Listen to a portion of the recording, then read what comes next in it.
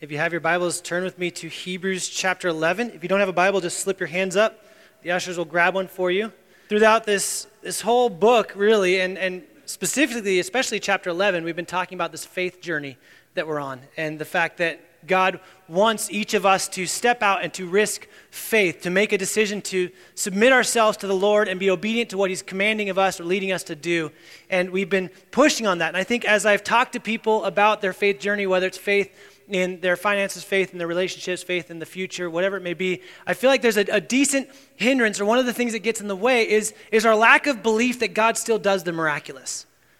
We still wrestle with the idea that God can and does do miraculous things in and through our lives right now. And that, I think the author is experiencing that as well, because we're kind of rounding out, we're ending our chapter 11 run pretty soon and headed into chapter 12.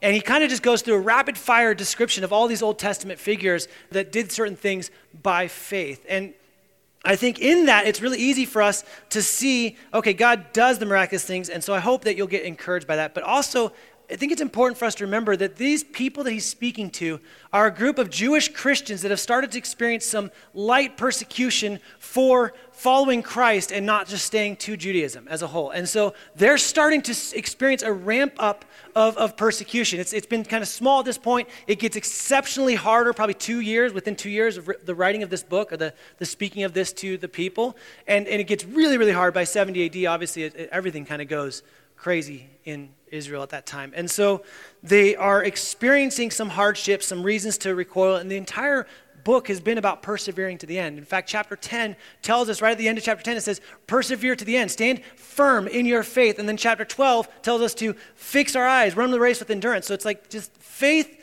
chapters is sandwiched between the idea of perseverance to the end. And it'd be really easy for us to say that, oh yeah, that makes sense, that's great, okay, that's fine. But again, practically on a day-to-day basis for us today, we still wrestle with God doing miraculous things. So let's read Hebrews, and I think the author saw that maybe, and so he's going to rapid fire a number of characters, a number of individuals that are here in history that every single Jewish person that's standing that day or hearing that day understood and know the stories of these individuals when he's talking about it.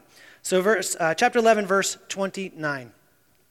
By faith, the people crossed the Red Sea as on dry land, but the Egyptians, when they attempted to do the same, were drowned. Okay, miraculous, right? Pretty miraculous. If you've ever read that or heard that or seen that, like that's a pretty miraculous thing that water not only moves out of the way, but the ground they walk on is dry until it takes over the Egyptians when they try to do the same thing.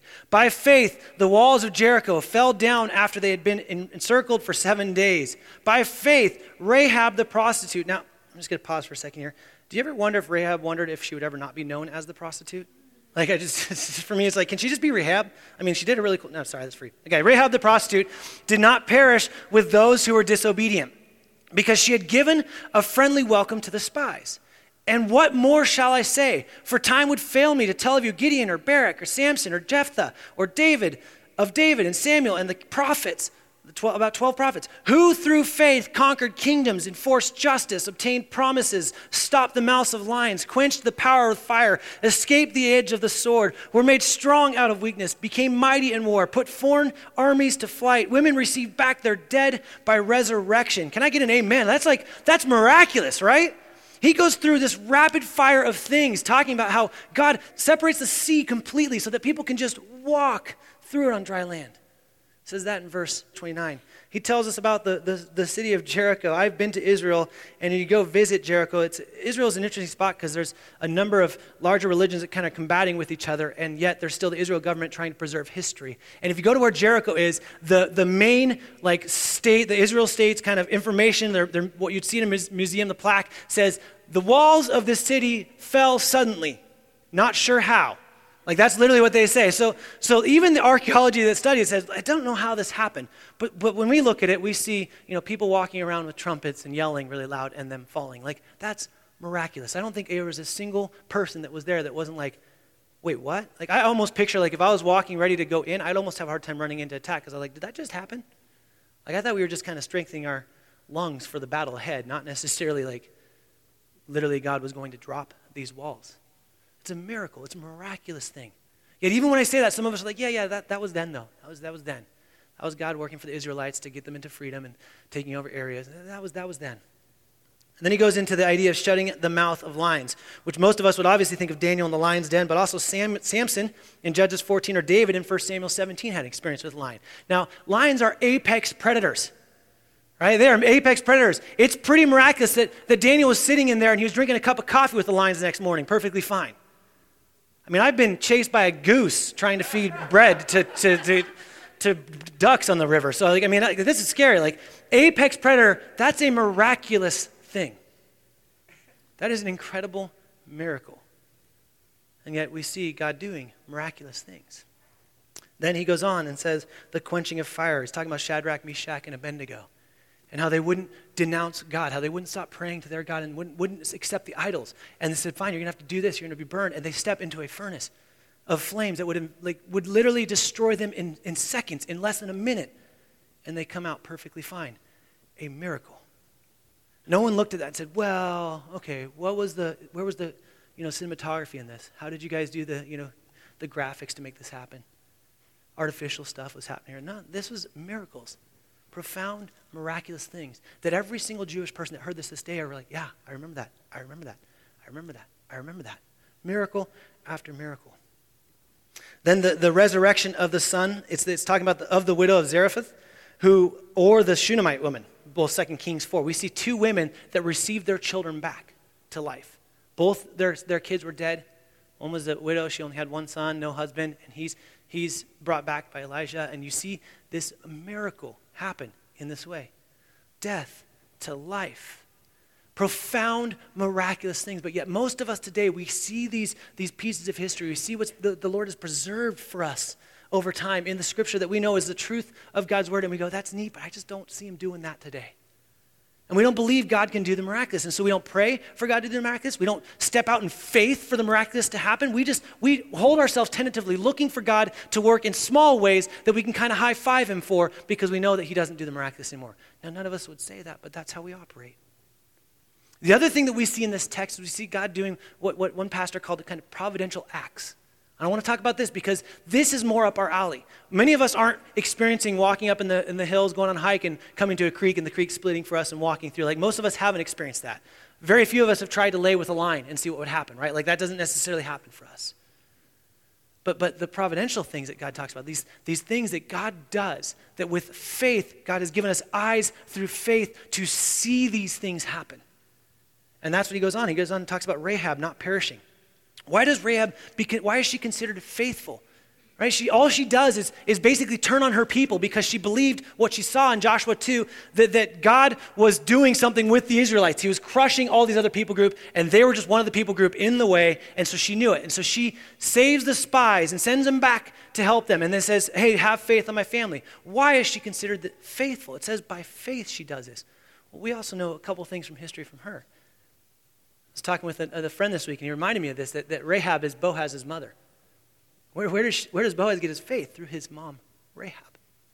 It tells us in Joshua that Rahab spends the rest of her life with the Israelites. As a Gentile woman with the Israelites. That's a big deal. But this act, her operating this way, it wasn't, hey, she decided to save her own life and move this. It says by faith she did this. So it's a work of God. A second area that we see providence or more ordinary works of God. Miracles would be things that we see kind of involve extraordinary interruptions from God, right? And a providential act is kind of a more ordinary work that we can see God, we can give attribution to God. Second one is David conquering kingdoms and establishing righteousness. Now we see him over and over and over again conquering kingdom after kingdom after kingdom after kingdom. That was because God allowed him to do so. When I argue with that, we can see plenty of times when they were unfaithful and they didn't win in battle. We can see God removing his hand with them and them losing in battles because of issues that have happened. So this was a work of God that David, although not perfect, but David was attributing to God. Not miraculous, he's not parting the sea here, but this army is winning in this way. Elijah escaping the sword of Jezebel. We actually have 3 or 4 prophets that escaped the sword. We see those things happen. Actually, Saul with David. He escapes the sword there. So again, maybe we say, oh, well, David was crafty or Jezebel was crafty and they got out of the way or they figured out a way to do it. No, God allowed it to not happen. They escaped the sword. And I'll explain that more in a second. Gideon being strengthened in weakness, we see that in verse 34. Others putting foreign armies to flight, verse 34. These are acts of God that most of us won't give credit to God. Let me give you an example. Having a child, it is a miracle. Having a child is a miracle. You would not have a child if God did not create that one in your womb. That is a miracle. That is a work of God. That is an act of Him working through your obedience or your desires in that way. We are too quick to remove God from the equation, which then affects our faith, and we walk so faithlessly. Because we're looking for Him to do the miraculous. We're like, you could better part a sea, God, for me to follow you. But we don't see the miraculous or Him doing things in our lives. The fact that, hey, you have a job. That's a work of God. You're breathing. God is literally holding you together today. You woke up today. Those are all works of God. And we can see, and the author seems to be like wanting to gear up, like, look, don't worry about your circumstances. God does the miraculous. God is in the providential things. He's going to be with you. Stay faithful. Follow Him. Submit yourselves to Him. Be obedient to what God is commanding you. All of these steps, the Israelites were obedient to step into the dry land between the walls of water. Everyone was walking in obedience by faith to the Lord. And He's pushing on these Hebrews to say, hey, would you guys, these Jewish people, would you guys please be faithful? God does the miraculous. And I want to extend that to you today. Do you believe that God still does the miraculous? Have you stopped praying for God to do something because you just don't think it's possible? Have you sat faithless because you're afraid that you might see a smaller God if He doesn't do what you want Him to do? How are you hindering or limiting or pulling back your faithfulness because you're afraid that God just doesn't do that? And this scripture here is He's showing us, look at, here are all the ways. Look at what I did with Gideon. Look what I did with Barak. Look at what I did with Samson. Look at what I've done with all of these individuals. Story after story after story of me doing something in their life to bring glory to me, showing my goodness to my people. And so many of us still struggle to operate in faith. And I think some of that is because we look at these miracles and we see the lack of miracles in our own mind to what's happening present. And we go, God, I just don't see a connection here. In fact, there's a lot of people that would teach today that through faith, there are many who teach today that the life of faith will bring health and wealth and prosperity. And where those things are lacking, it's because faith is lacking. And they'll put it like, you want to get healthy, you need to have more faith. As if we have any control over that. See, and I think the reason why we don't believe in God and the miracles is because we don't realize, we look at our circumstances and we say, God, I need a miracle in this, and it doesn't seem like He's operating. It seems like He's out of control, or He's forgotten about us, or He's on vacation. The author, I think, sees that in his people too, and so he goes on. I stopped very, very on purpose at verse 35. Didn't even read all of 35. If you're reading ahead, it's like, why do you stop here? Now, this is very important for us to understand. This entire section is written by faith. Okay, so by faith, and this onslaught of people, it started out with by faith, and it went through. They've conquered kingdoms, they've enforced justice, they've obtained the promises, they stopped the mouths of lions, they quenched swords and were made strong out of weakness, became mighty in war, put foreign armies to flight. By faith, women received back their dead by resurrection. By faith, some were tortured, refusing to accept release, so that they might rise again to a better life. By faith, others suffered mocking and flogging. By faith, and even chains and imprisonment. By faith, they were stoned or sawn in two. They were killed with the sword. They went about in skins of sheep and goats, destitute, afflicted, and mistreated. Now, this is a little bit harder for us. I like the by faith, God does the miraculous section. That's fun. Why does this by faith suffering section not sit so well with us? Because most of us have believed the lie that if we have enough faith, those things won't happen to us. We believe the lie that following Jesus will give us enough comfort in this world that we won't ever have to be mistreated. You want to know how I know that? Because most of yours and your friends or anyone else's faith crisis comes through trials. When things aren't going the way that we pictured them in our brain. Wait, I was faithful with my finances. Why am I struggling financially? I was faithful in my relationships. Why is this relationship falling apart? I was faithful to abstain from sexual relationships. Why are you bringing me a wife that didn't? Or I was faithful. And we have all these misconstrued ideas of what our faith is due us, as if God owes us to our faithfulness. And we miss the very fact that the scriptures say right here, look, by faith you will suffer. By faith. Some will get sawn in two. That's a tradition that actually happened to Isaiah, the prophet Isaiah. He was hiding from people chasing him in a tree, and the tree got sawed in half. That's what they say about Isaiah's death. By faith that happened. It talks about people saying that while they're being afflicted, they said, no, I don't care, because they're holding on to what better? What was the thing that they were thinking that was better? They were being promised freedom the way that a slave would have been promised freedom in their day. That's what was happening to these people. They were saying, hey, you will be free as a person that had experienced bondage their whole life, stepping out and being your own person. That's what you'll get if you just denounce God, if you just walk away from the Lord. And they're saying, no, I'm going to die because there's a better freedom coming in a resurrection through Christ. A better resurrection even than what the Shunammite mom experienced. Better resurrection. Those sons are just going to die again. This is a resurrection into new life altogether. And that's what they're fixated on. And you and I, we wrestle with this because this is such a hard truth, right? Why would God allow that to happen? Well, let me not answer that question for you, okay? But let me go to another reason why I think this is very truly his will. Verse 34 says, some escaped the edge of the sword. Verse 37 says, and they were put to death with the sword. Same section. By faith, some escaped the sword. And by faith, some were put to death by the sword. Why? One New Testament version, Acts 12, talks about this a little bit more. It says, Acts 12, 1 through 2, says, about that time, Herod the king laid hands on some of who belonged to the church. Now, he wasn't laying hands to pray for them, okay? He was laying hands in a very flogging, mocking, beating kind of way. He started beating some of the church. And he had James, the brother of John, put to death, what? With a sword. You know what the very next verse goes into? It talks about Peter and how he had the same intentions for Peter. Very next verse. And the same thing. They arrested Peter for the same purposes, but God intervened and miraculously saves Peter. Why does God save Peter and not James? Why does one die by the sword and one escape the sword? Is it because God loves Peter more? No, that's not true. It's because James was sustained in faith through persecution through the sword, and Peter's being sustained in life through persecution, escaping the sword. Both are God's will. And we don't like even to think about God's will. But to me, man, this gives me peace. You want to know why this gives me peace? Because I don't have to muster up enough faith to make something happen. I can rest in the faith that God has given me as a gift, and I can be sustained by him whether I am experiencing suffering or experiencing miracles. Whether I'm seeing him providentially act or I'm seeing him seamlessly silent in my life. I can recognize that faith is what sustains me through all of that. Faith chooses to see the unseen hand of God in our lives. Faith sees the works that happen. I'm breathing today. I didn't fall off. I didn't get in a wreck. I stopped in time. It's praise God that he allowed me to stop.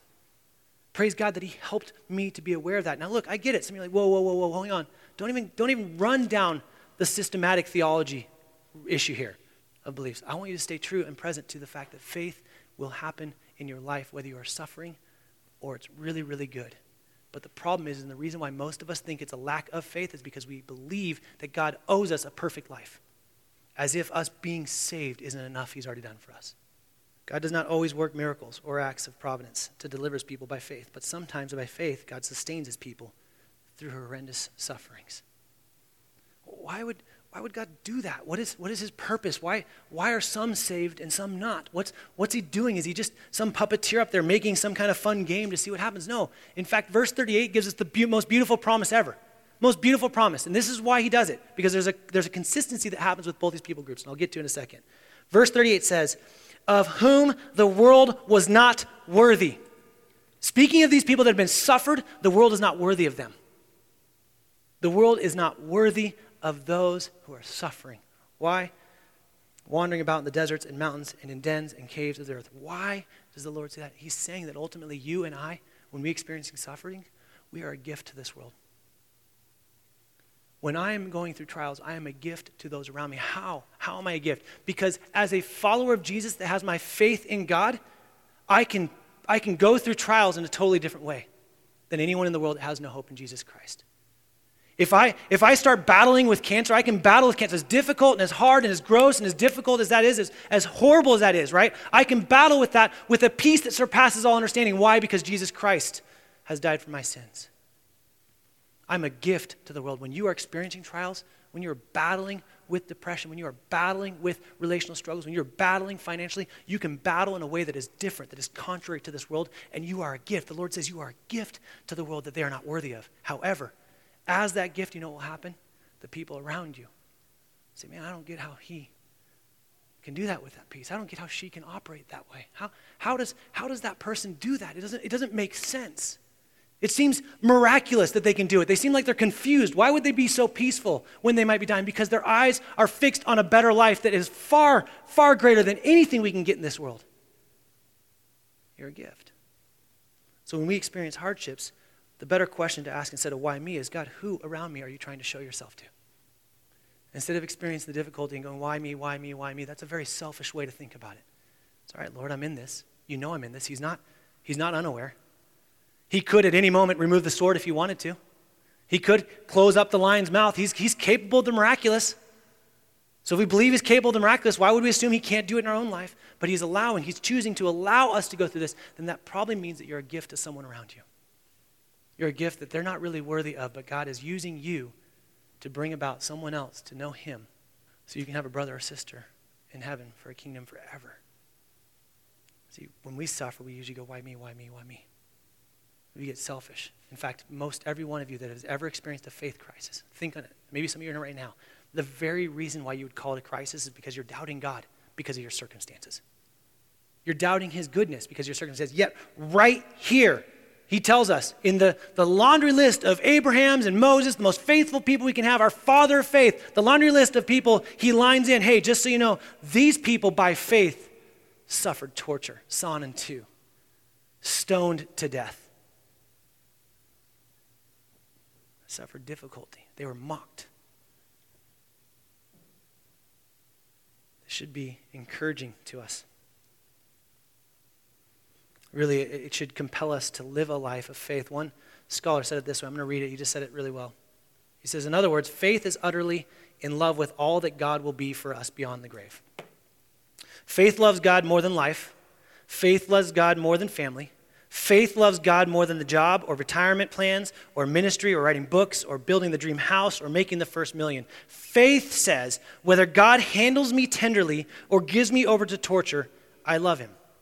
He is my reward, Hebrews 11:6. The builder of the city I long for, Hebrews 11:10. The treasure beyond the riches of Egypt, Hebrews 11:26. And the possession that surpasses all others and abides forever, Hebrews 10:34. The great challenge of the book of Hebrews and the mission of the church is to cultivate and to spread a death-defying passion for God. To cultivate and to spread such a deep and satisfying relationship with God that we rest in him, whether living or dying, whether comfortable or miserable.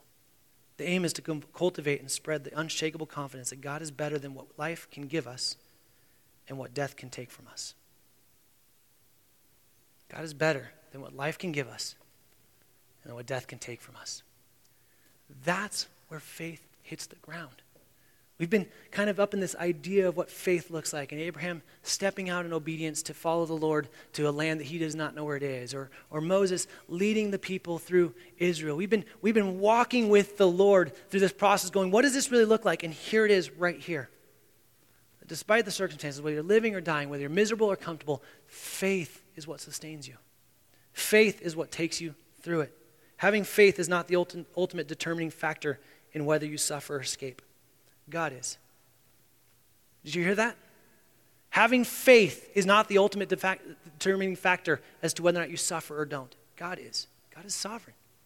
And he is doing a work in you for his glory. Praise God, it's not for our glory. We're not worthy of it. Do you believe that? You know, I think maybe the point of this is you hear these godly examples from the past that maintain their faith amidst really ridiculous hardships. In fact, church history, if you look just past the New Testament time period and look at what the church has experienced through persecution, like horrific persecution where people stood true to Christ. I mean, like watching their families get murdered before their eyes and still not willing to denounce Christ. A persecution that none of us could even fathom. Instead of feeling bad for them, that should cause us to want to stand faithful for the seemingly smaller things that they would never, ever, ever have given up on. Instead of running from God when our life gets a little difficult. Instead of running from God when relationships aren't the way that you expect them to be, or finances aren't the way that you expect them to be, or your personal goals haven't been achieved, or the things you've been asking the God to do for a very, very long time, he hasn't seemed to done because it's for you, it's been years. For him, it's still a vapor of a life. Many of us need more faith. Faith is a confidence that results in action carried out in a variety of situations by ordinary people in response to the unseen God and his promises with various earthly outcomes, but always with the ultimate outcome of God's commendation and reward. But he's doing a work in you, whether you're in a hardship or not. He will sustain you through trials. He will sustain you through miracles, and he gets the credit for both of them. It should be incredibly freeing for us. We should realize that there's a way in which we can live inside of faith and through faith that will bring God honor in every single daily aspect of our life. Everything, the way we parent, the way we communicate, the way that we're married, the way that we operate in our workplaces, everything is done by faith for God through him giving it to us. He sustains us in this. And so the author just onslaughts it before he ends on this faith section, basically telling us, look, God can still do the miraculous. Do you believe that? Some of you need to answer that question right now. You stopped asking because you don't believe God can do the miraculous. That is a faithless act. And God can still do very amazing things through providential acts that may not seem miraculous, but ultimately he needs the credit. And some of you are taking credit for those very things. I got me this job. I did this very thing. I won me this wife. I'm doing this. My kids are this way because I did this. You're not seeing that it's the Spirit of God living inside you that's allowing you to do those things. And some of you, you've stopped being faithful because you had some idea of what this should look like, and it's not looking like what you had in your head. Yet the scriptures are very, very clear. Faith will sustain you through your trials. So if you're in a hardship right now, if you're battling, and I mean battling, don't give up. Maybe you need your pride to be broken down and you need to ask for help from your community people. One of the ways God works his miracles and his providential acts is through the community of God. I've seen that time and time again in my own life where someone has come along to do something that they had no idea what my wife and I were praying for, and yet we saw a huge blessing in it. Let me pray. Heavenly Father, I pray that we would not be faithless people. I pray that fear wouldn't get in the way of what we are led by you to do. I pray that for those that are in the room that are struggling through trials or difficulties or questioning who you are because of the difficulties in their life, God, would you show them that you're the very reason they're sustained in that moment, and you will sustain them. Your word tells us that you'll never leave us nor forsake us. We can trust your word just like we can trust that the miracles that happened did happen and that you are a God of doing miracles. And so, God, for those that are in the room that have stopped praying for the miraculous, God, would you give them a confidence, a boldness to ask for something that's just ridiculously crazy, that would take an amazing miracle, God. And would we just sit back and watch you work? And for those that are experiencing hardships, God, would you remind them that you're sustaining them? There isn't any suffering that they're going through that you're not aware of. You haven't lost track of them. You're not confused or perplexed by their situation. You are still God of their lives. And for those that are here that don't submit their lives to you, that are experiencing struggles or difficulties, God, your word is very clear. If they want to experience freedom and joy, it's through you and you alone. And so I just pray that you would break down their barriers, help them surrender their lives to your Son, Jesus Christ, and through him they could have eternal life and righteousness and experience a true freedom and joy, despite the circumstances.